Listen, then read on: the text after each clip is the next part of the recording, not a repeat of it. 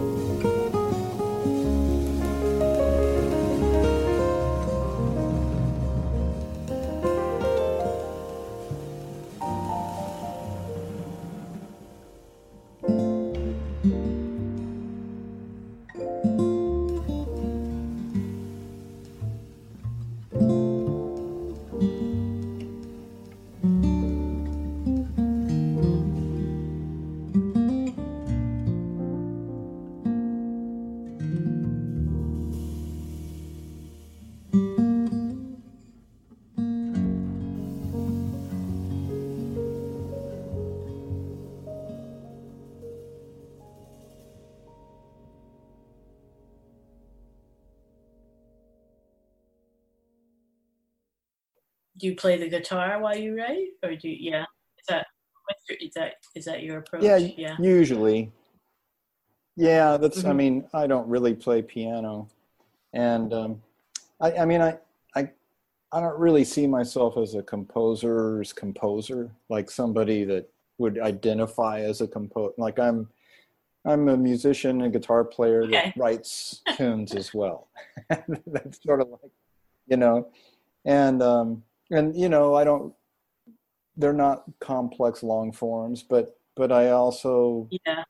love to do it. So it's that sort of things. I mean, Steve Swallow, I look at him as almost straddling the line. You know, he's a great bass player, a great composer, but he's not only known for his composition. He, you know, his bass playing is definitely Yeah. something that is, you know, very prevalent and out there. But he, you know, Carla Carla is known, you know, as incredibly great composer.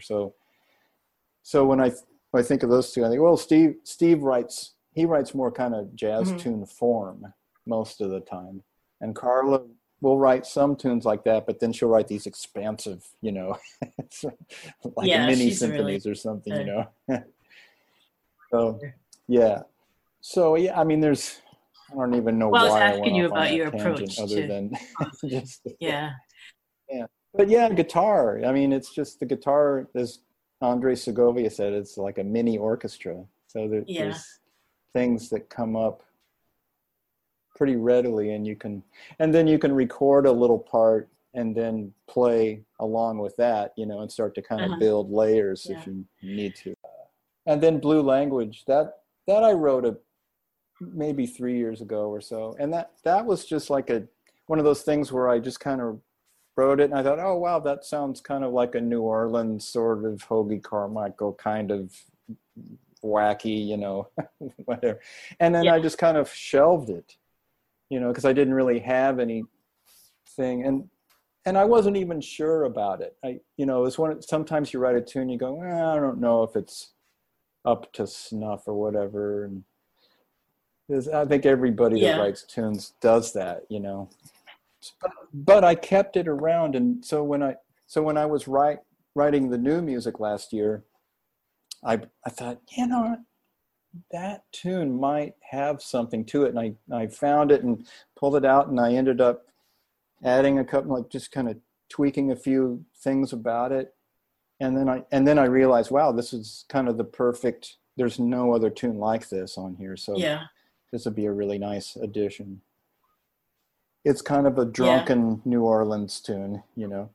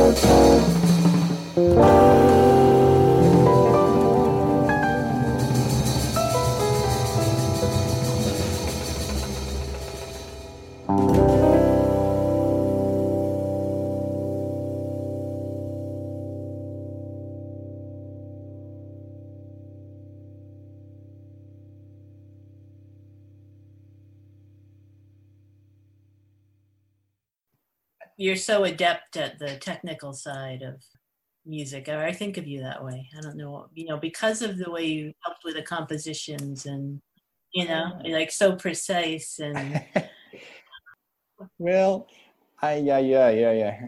How would I self-analyze asking the tough question. that? It's funny because there's a side of me that is, Yeah. I do get into the details, because when it comes to, especially when, working with Paul's music, but you had all of his charts, but we were doing some comparing, different versions. So that actually was easier to do than, say, we're trying to decipher some of Monk's music, because there were some charts, but only like, Yeah. a fifth, actually like a seventh. And so everything else, you have to really get inside of it and listen, compare versions, check with someone else. It gets into quite a project.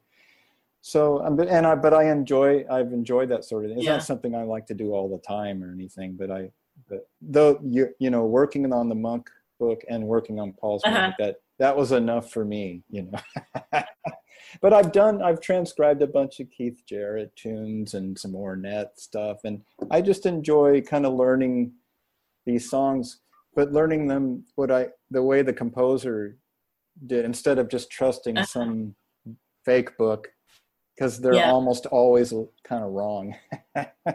Yeah. But so that would be my technical side, I guess. But then there's this whole other side of me that just likes to, when I play, there's a looseness, and I like things to be really spontaneous and it's like you sometimes you're really organized, and then sometimes you're more free and improvising. Yeah, but Paul was a lot like that. He was kind of the epitome of that, like great improviser in the moment, but then he was very meticulous about the way he went back and wrote in on old compositions, like this became that song, or that became, and in his notebooks he went back and made notes later about stuff. Like he was very meticulous. He I remember, it's funny what you're saying about some of the things he wrote, because I remember when I did that first tour with him, and then at the end of the tour, that was like end of October of middle of November, beginning November of 97. And when I came back, I had to go on the road with Madeleine Peru for a couple weeks. But at the end of Paul's tour, he said, "Hey man, Birdland just gave us a few nights. Can you do it?" And I was like, I can't, And he's like, "Oh, okay, man. Well, I'll just call up Wolfgang, because Wolfgang was still living in New York." And so they did it, they did it with Wolf. And then when I came back off the road, because another thing to this story is that at the end of that first tour, Paul said, "Hey, I'm thinking of doing another record next year. Would you like to be on it?" And I'm like, "Of course,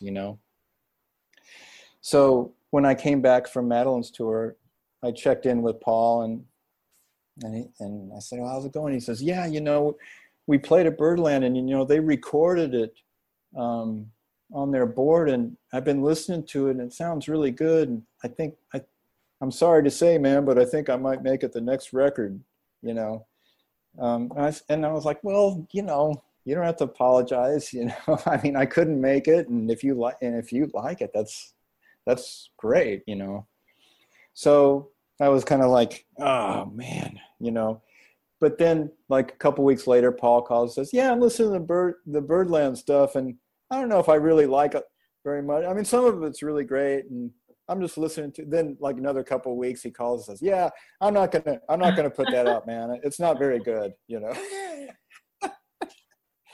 So, but it's not that he was wishy-washy and anything. He just sometimes he would just kind of tell you what his first impression was, and then if you talk to him more, you get the benefit of sort of hearing him go through his process, How did you guys meet? I think we talked about this before and I can't remember. Was that Yeah, was it through Charlie? Me and Paul? Or the other way around? Well, actually, I mean, when I actually technically first met Paul in person, I had gone to Sweet Basil to hear the Electric Bebop Band, and Wolfgang was in the band at that time, and I knew Wolfgang and I had become friends, and I had just been in New York, like not even hardly a year, and then on the break, Wolfgang came over and said hi, and he said, "Hey man, let me introduce you to Paul." So he walked me over to the booth where the guys were hanging out on the break, and he said, "Hey Paul, this is Steve." And then in Wolfgang's generosity, he goes, "Hey man, if you ever need a sub for me, this is the guy." And I was like, "Oh man," but thing is, that was a very brief encounter, and I would have been surprised if Paul even remembered it. But so that was, when was that? It was probably like middle of 96 or so.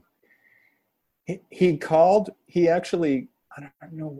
Anyway, he called me in the middle or at the end of 96, and I was out of town to just play a one-off at the Knitting Factory. And of course I heard from my roommate at the time, "Oh yeah, Paul Motion." It's like, oh, I felt like, oh, that's it. That was my opportunity. It's not going to happen. But then when I was on the road with Madeline the summer of 97, I gave my roommate my itinerary, said, if anybody like Paul Motion calls, just, you can give him my name. And Paul called me in Norway, left a message, and then I called him back. But, and that's when he asked me if I could do that fall tour. But he told me that Pat Metheny had mentioned me to him at that time. And Pat was somebody that I had just gotten to know because we were both from the Kansas City area, and he was long gone when I was coming up and playing, but when he would come back to visit his folks, sometimes he would pop in at a gig and scare the life out of me,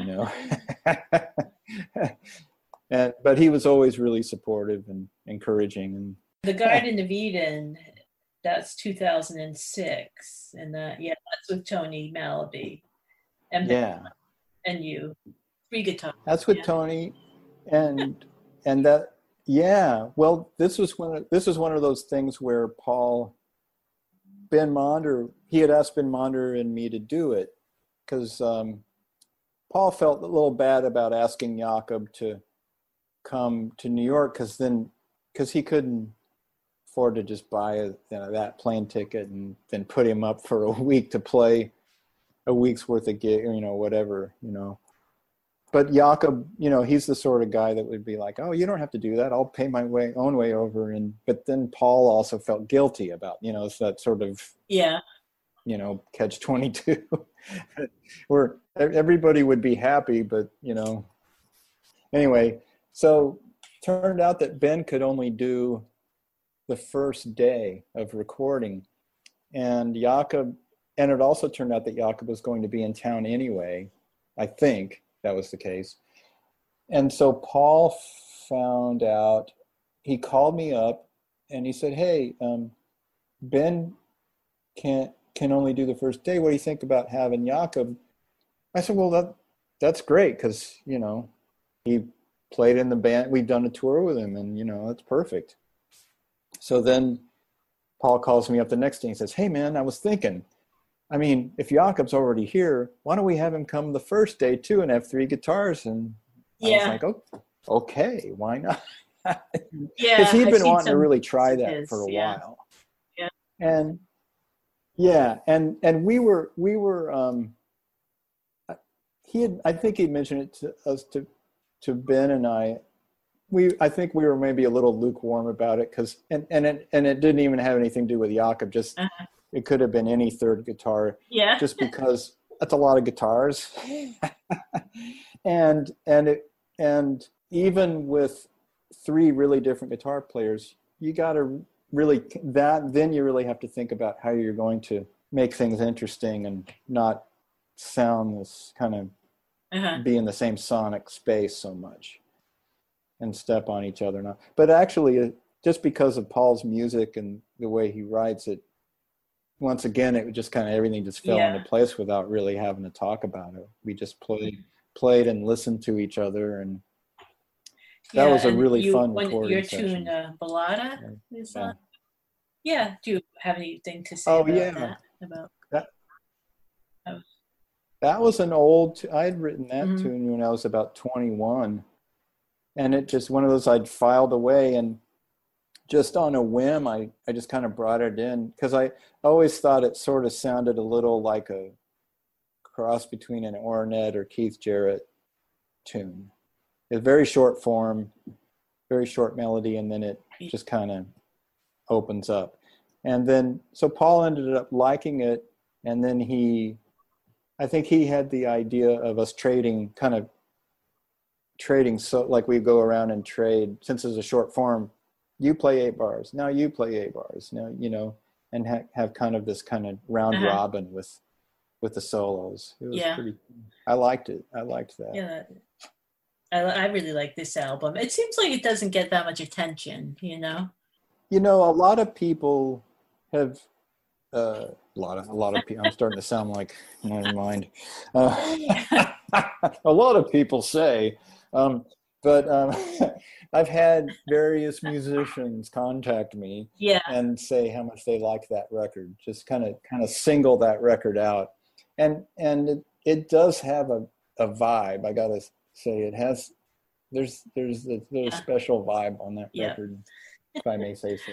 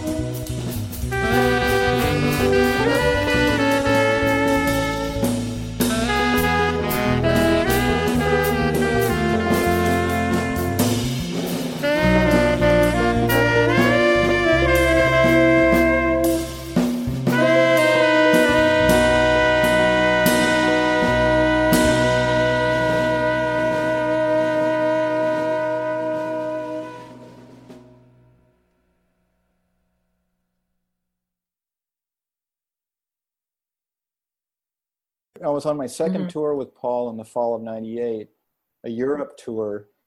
And then we played and then we came back for a couple weeks, and that's when we went to China for 5 days, you know. And then when we came back is when we recorded that record.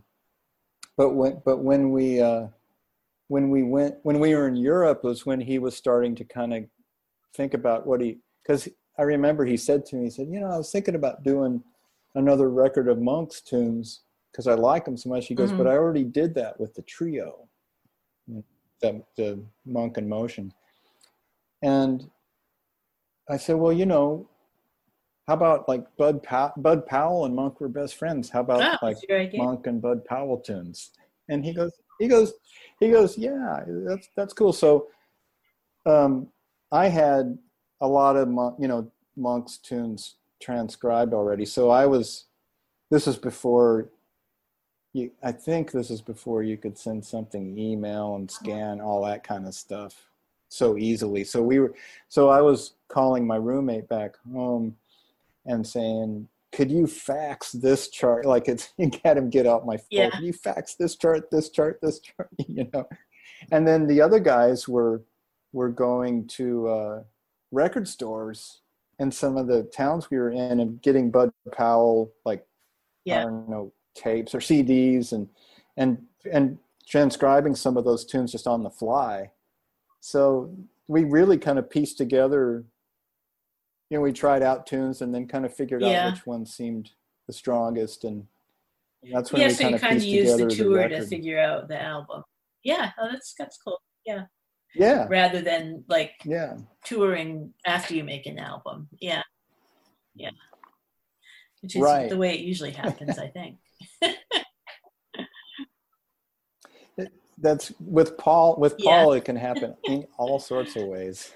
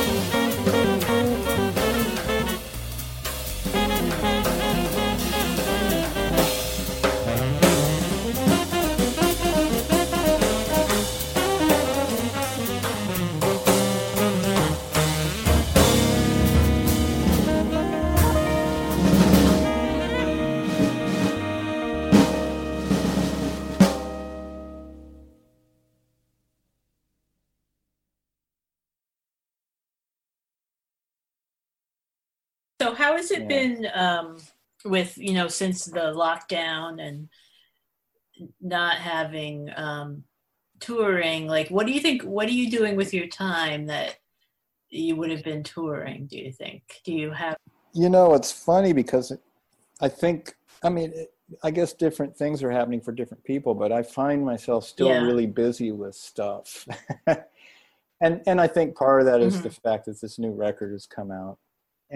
But also the teaching, I actually started teaching with another online guitar teaching, web-based guitar teaching company. What's the right word? But they're called Guitar Mastery Intensive, and they're really great folks. And they one of the people that started it, I've known for years as a good friend, and she just kind of sounded me out. Said, "Do you think you'd want to take on a few students in our program?" And it was funny because it was at the beginning of the year, and I was already in the starting a semester at the new school, and I remember at the time I told her, I said, "Well, I have kind of a lot of teaching already with the new school, but let me think about it." And I thought, and she said, and she came back and said, why don't you just take 2 students, and if it's too much, then we can just say no more after that. And I took the 2 students, and then bam, the pandemic hit.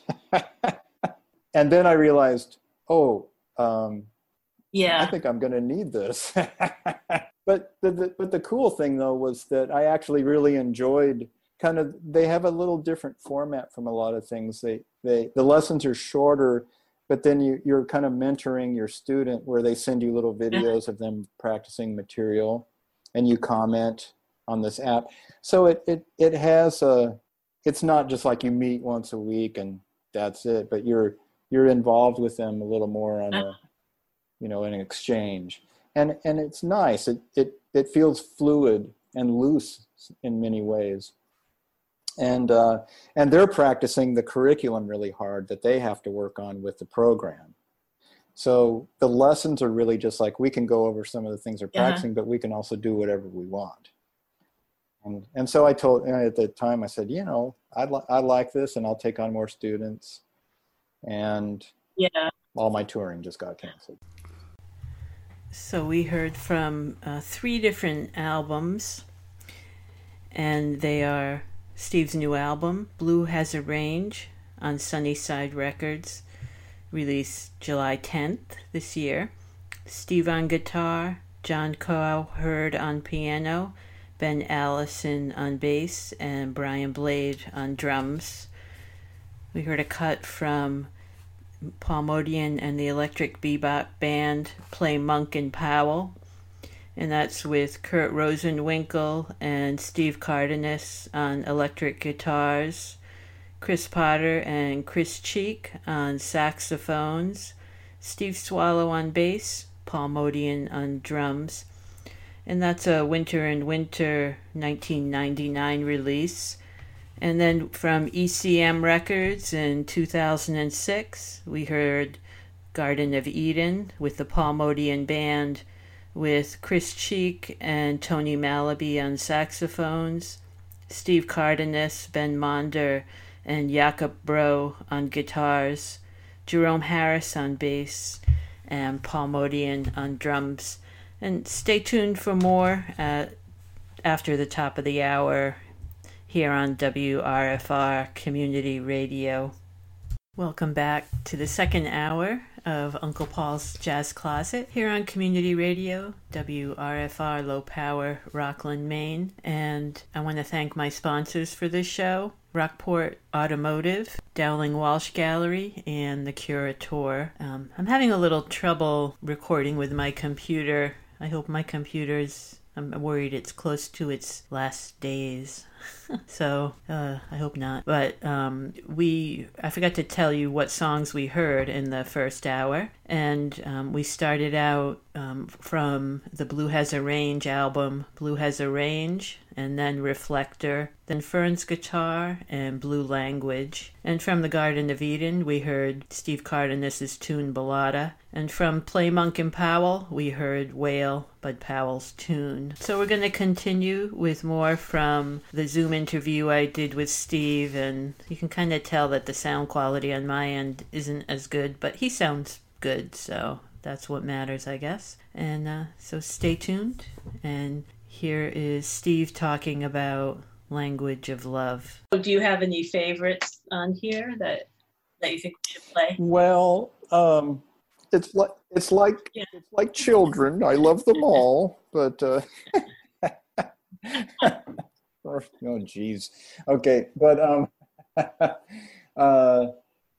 well, actually, I mean, I don't know if I would say favorites, but I could just kind of quickly talk about a few of them in terms of kind of their history, because there's three of them that weren't written last year that were written before. So Language of Love is the third track. That one I wrote early 2000s, like around 2000. And when I first joined Ben, I hadn't really played it with anybody. And when I first joined Ben's band in 2005, he was writing some new music, and I thought, well, he doesn't necessarily have a full song. Maybe I'll just bring in something, see if he likes it. And I thought, oh, this could work, we could try it, And he ended up really liking it, and the tune kind of grew from there, and it became, and we recorded it on one of his records. And so it became a tune that we played fairly regularly, when we would be out on the road. And so, but then when I got the idea for this record, I thought, man, I would love to do another version of that with piano. I did. So that's why I redid that one. It's kind of got a Burt Bacharach kind of feeling to it. A little bit, it's kind of like Burt Bacharach meets Bob Marley. I like that description.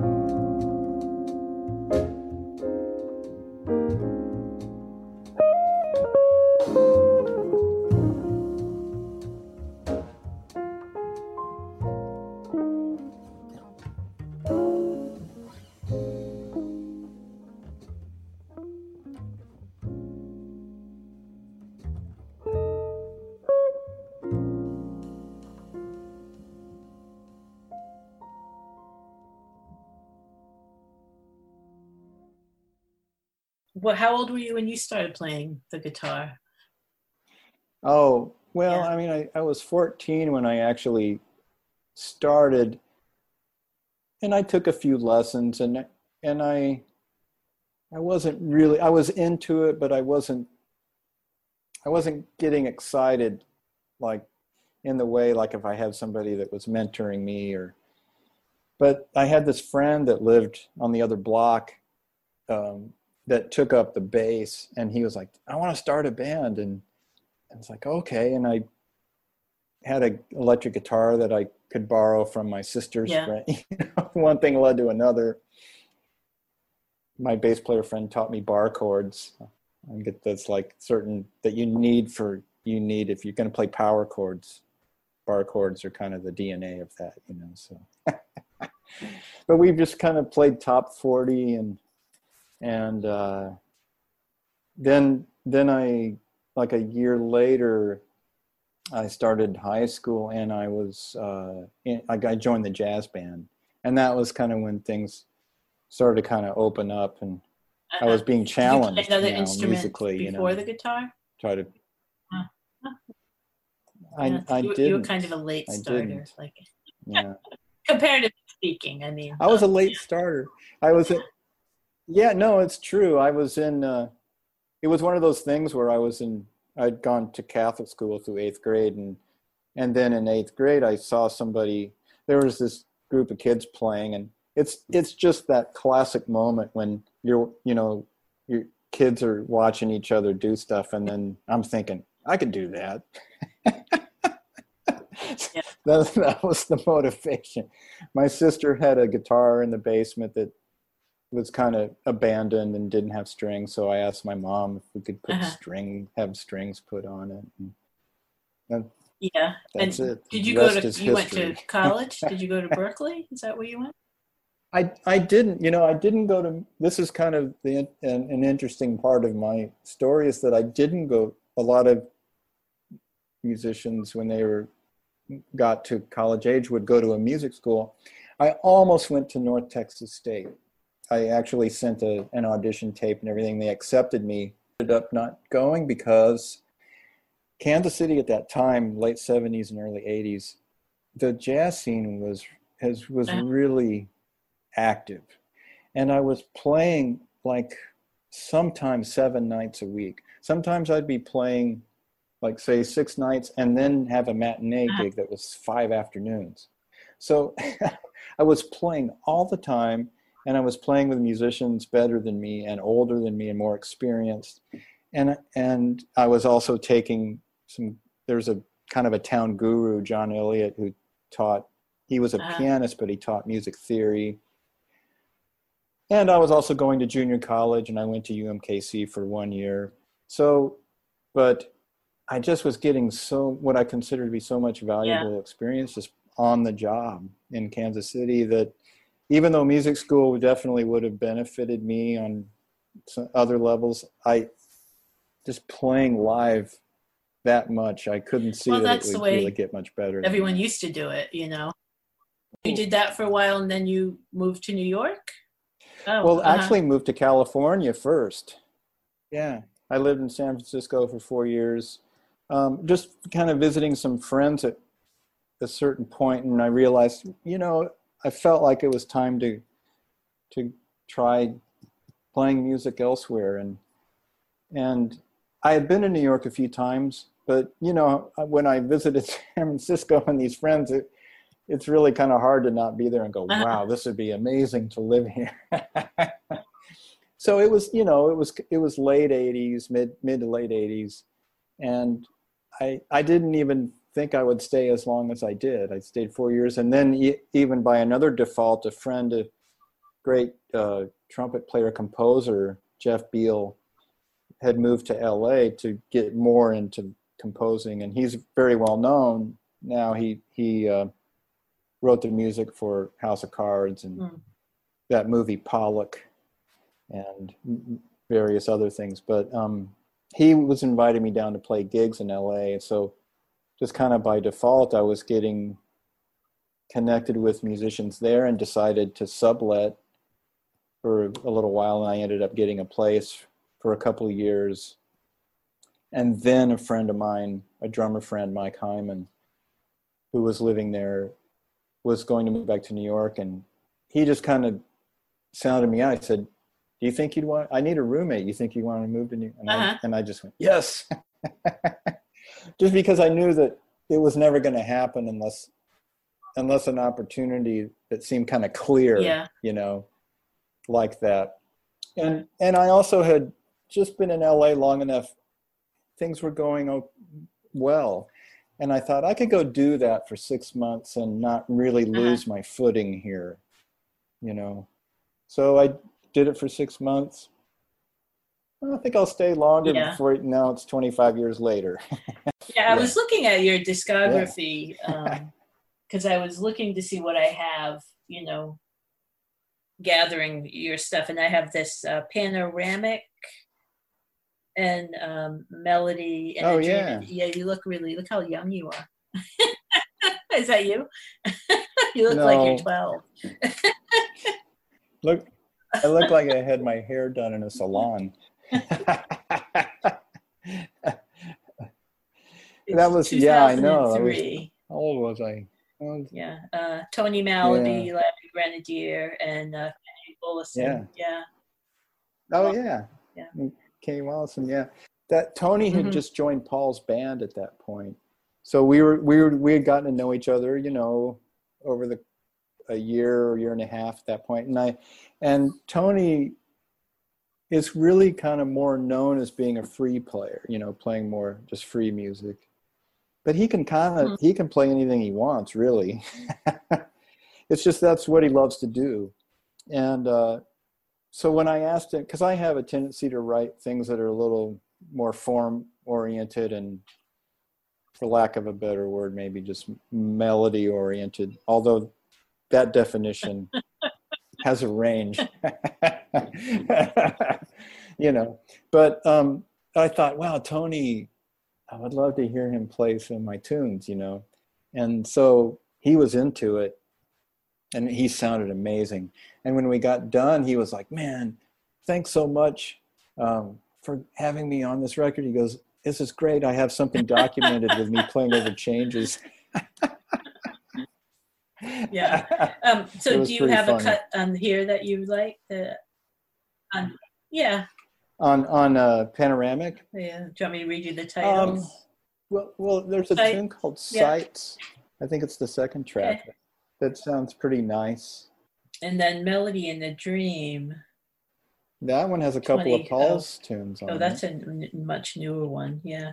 Oh, yeah. You got In the Year of the Dragon. Yeah. Once Around the Park. That's a nice version of Once Around the Park, I think, in particular.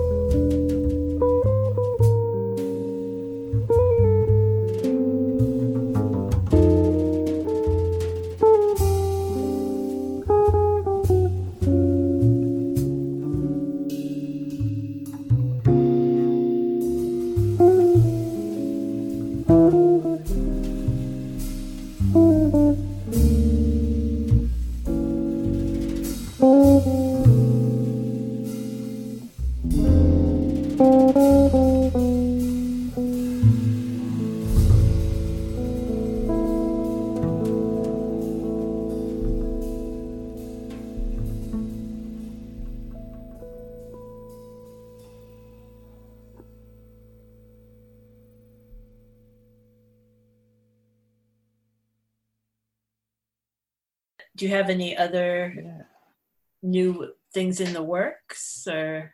Well, the Charlie and Paul record, the guy at Nouvelle, Ilan, Ilan Mailer, he approached me recently and he said that they've been talking about, because they only do vinyl releases, you know, that was their thing. And it's kind of like season, you know, you subscribe to the season and you get these 4 or 5 albums. And it's expensive, you know, it's kind of like being part of a record club or something. But he said that he and the owner of the company have been talking, and they thought that they might want to start releasing digital versions of these records after they've run out their 2-year time period of being just vinyl only, then release them as digital. So he was because I originally thought after the 2 years that I would approach Sunnyside maybe about releasing it, but with the new record I was going to give it a little while.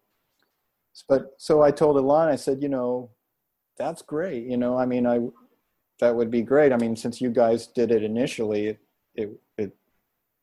so I'm still waiting to hear kind of what their final word is on.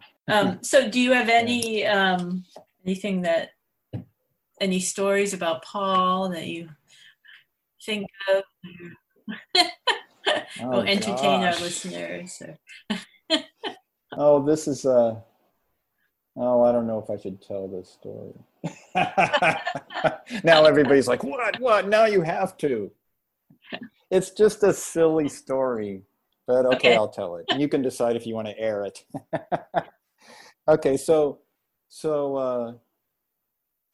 this was a previous girlfriend I had. It was in the middle 2000s, like the middle aughts. And I had just joined Liberation Music Orchestra. We had done a tour and a record, and it was maybe like a year after that. It was like 2005 or so.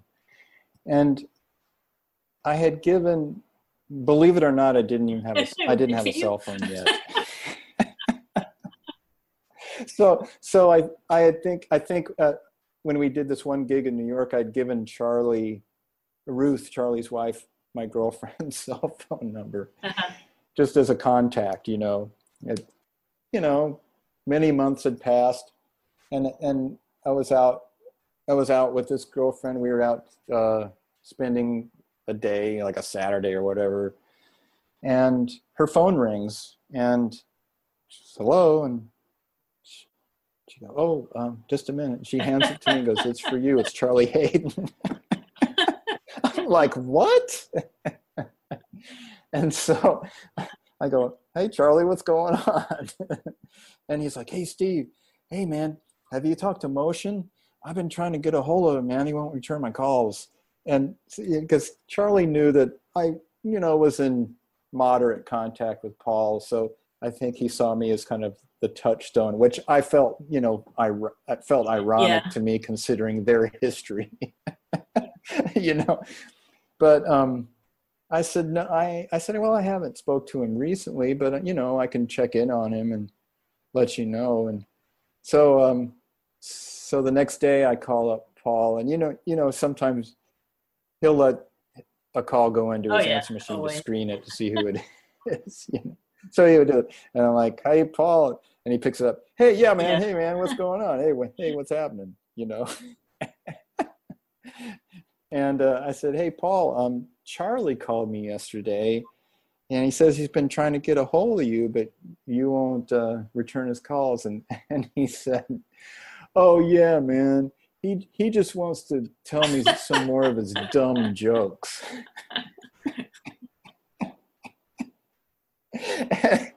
And I was kind of like, I was in kind of somewhat disbelief. Just like, I said, well, Paul, he's your buddy, man. You got to call him back. I mean, they're not so dumb that you're not going to laugh, right? But that was so Paul, like he was just kind of like playing games with them just because he knew Charlie would start to get kind of, intense about it. Have you talked to Motion? Those guys, and here and I just felt kind kind of simultaneously honored and Yeah, like, wait, weirdly kind of the bugged. middleman? Yeah, like, what would you guys just talk to each other? You know? Yeah. But it was funny.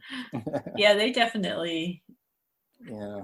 They had a long-term relationship, that kind of like brothers in some way. I can tell It gets that way. Oh yeah. Oh no. When I first joined Liberation, I remember talking to Paul and saying, "Hey, I got in Liberation, Oh, that's great, man. You're going to love it, And I said, "Yeah, I haven't got any music yet. I hope it's not too hard to read." And Paul says, "Oh man, don't worry. Charlie's reading sucks." But then he goes, "But he's got great ears." And he was so right, because Carla did the arrangements, and the first time we were all sight reading the music, Charlie was making mistakes all over the place. It was, and I was like, wow, Paul was right. But the second time we did everything, he nailed it. It was like his ear, he just like zeroed in on what was happening with everything. I mean, Paul told it exactly the way it was. Some players are more, they're all ear, and then other people really need to see it visually written down or whatever. Yeah. Well, and with Liberation, and they're more arrangement oriented tunes. So there's these sections that go to here, and there's all these kind of specific parts. So, I mean, we were all, you can't really call them mistakes in jazz, right? Yeah. We were learning the music.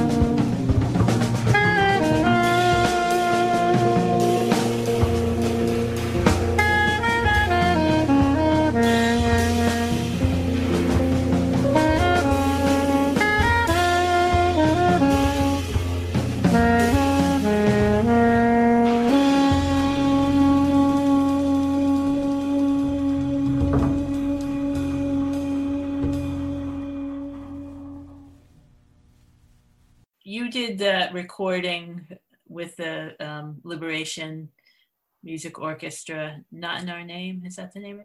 Yeah. Right. Yeah, and that was, the band had been reformed. I think Charlie and Ruth, before because the band hadn't played out in a long time at that point. So I think they called everybody that had been in it, like Paul and Mick Goodrick and various other folks. And but they both, Mick and Paul, were like, "Nah, I'm not, no." Neither of them are traveling anymore. They were so it ended up being a thing where it was mostly new members. And Matt Wilson had told me about it, and I had coincidentally had done a semester of teaching at Cal Arts in LA in the spring of 2003. I was subbing for a good friend, Larry Kuntz, the great guitar player and teacher there. He was on sabbatical, and he asked if I wanted to sub for him, so I did that. And then I think Paul had told Charlie that they probably spoke, and then Paul knew I was out there, and he probably told Charlie, "Hey, one of my guys is out there." I never did ask Charlie exactly how that came about, but I got a phone, just a random out of the blue phone call from Charlie about mid-semester, middle of March of that year, asking if I would come up to the school and just play like 5 tunes with him for just a very little concert with administrators and trustees. And I was kind of, play duo with you. Yeah, I think I would like to do that, But and it was really nice. It was great to meet him, and playing with him was amazing in that context.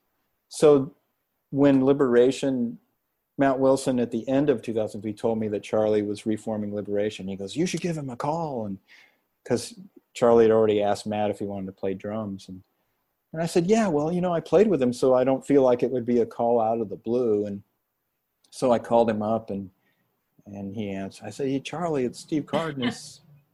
"Who?" We played a few tunes, like. "Oh yeah, man, yeah. So what do you want?"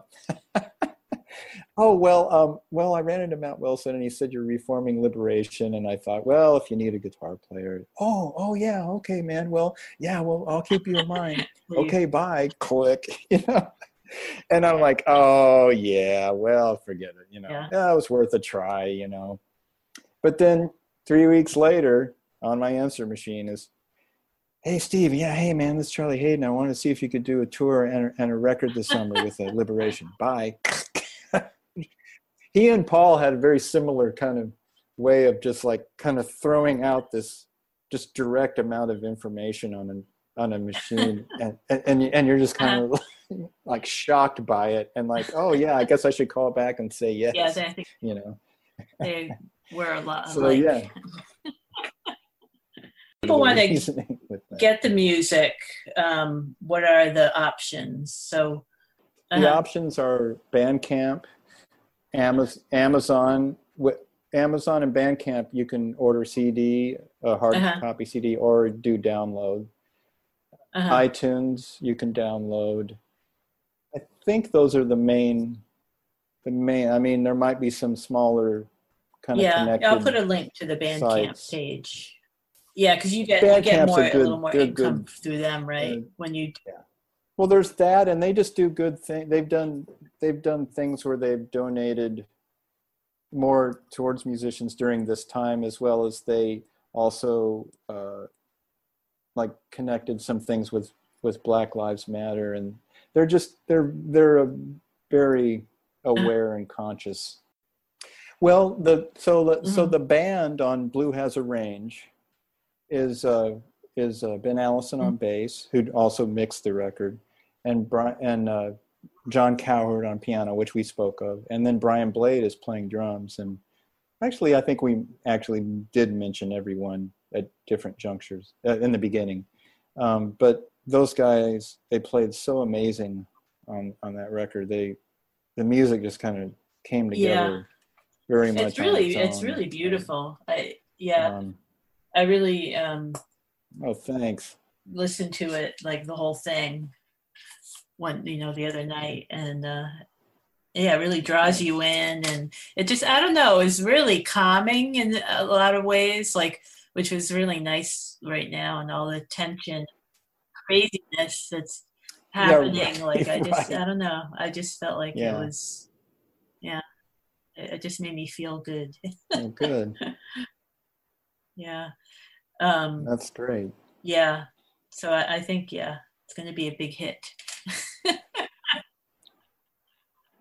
I hope so. Well, that'd be cool. I mean, with jazz records, you never Yeah. really expect anything to be a hit per se, but Yeah, if it it'd got be a little interesting to notice, that see would if be cool. That would be like, are great. people buying more music right now? Like, because they have more time, they have more I time know. at home to listen, and I know.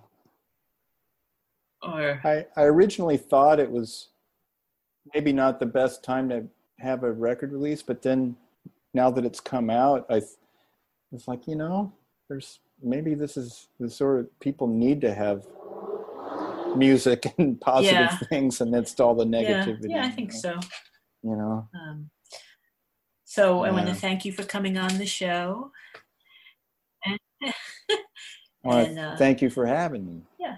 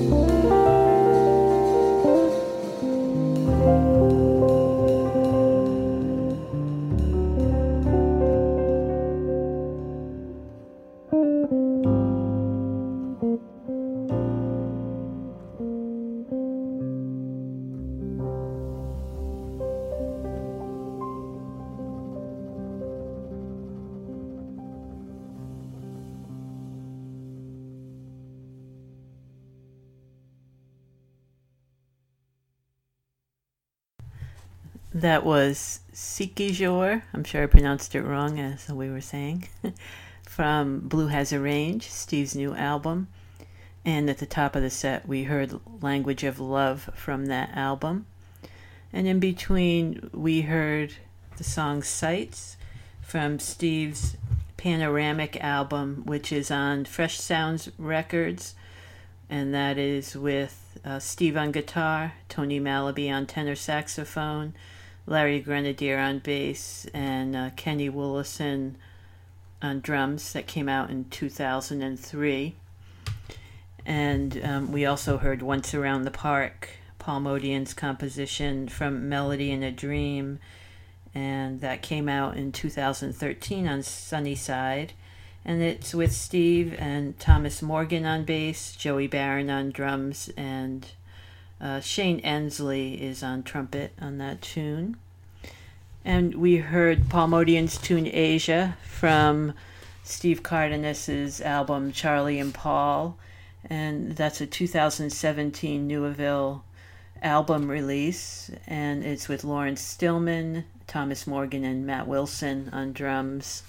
And watch for that to be available digitally or as a CD pretty soon. So, yeah, I hope everyone's doing okay and stay well. Enjoy the summer.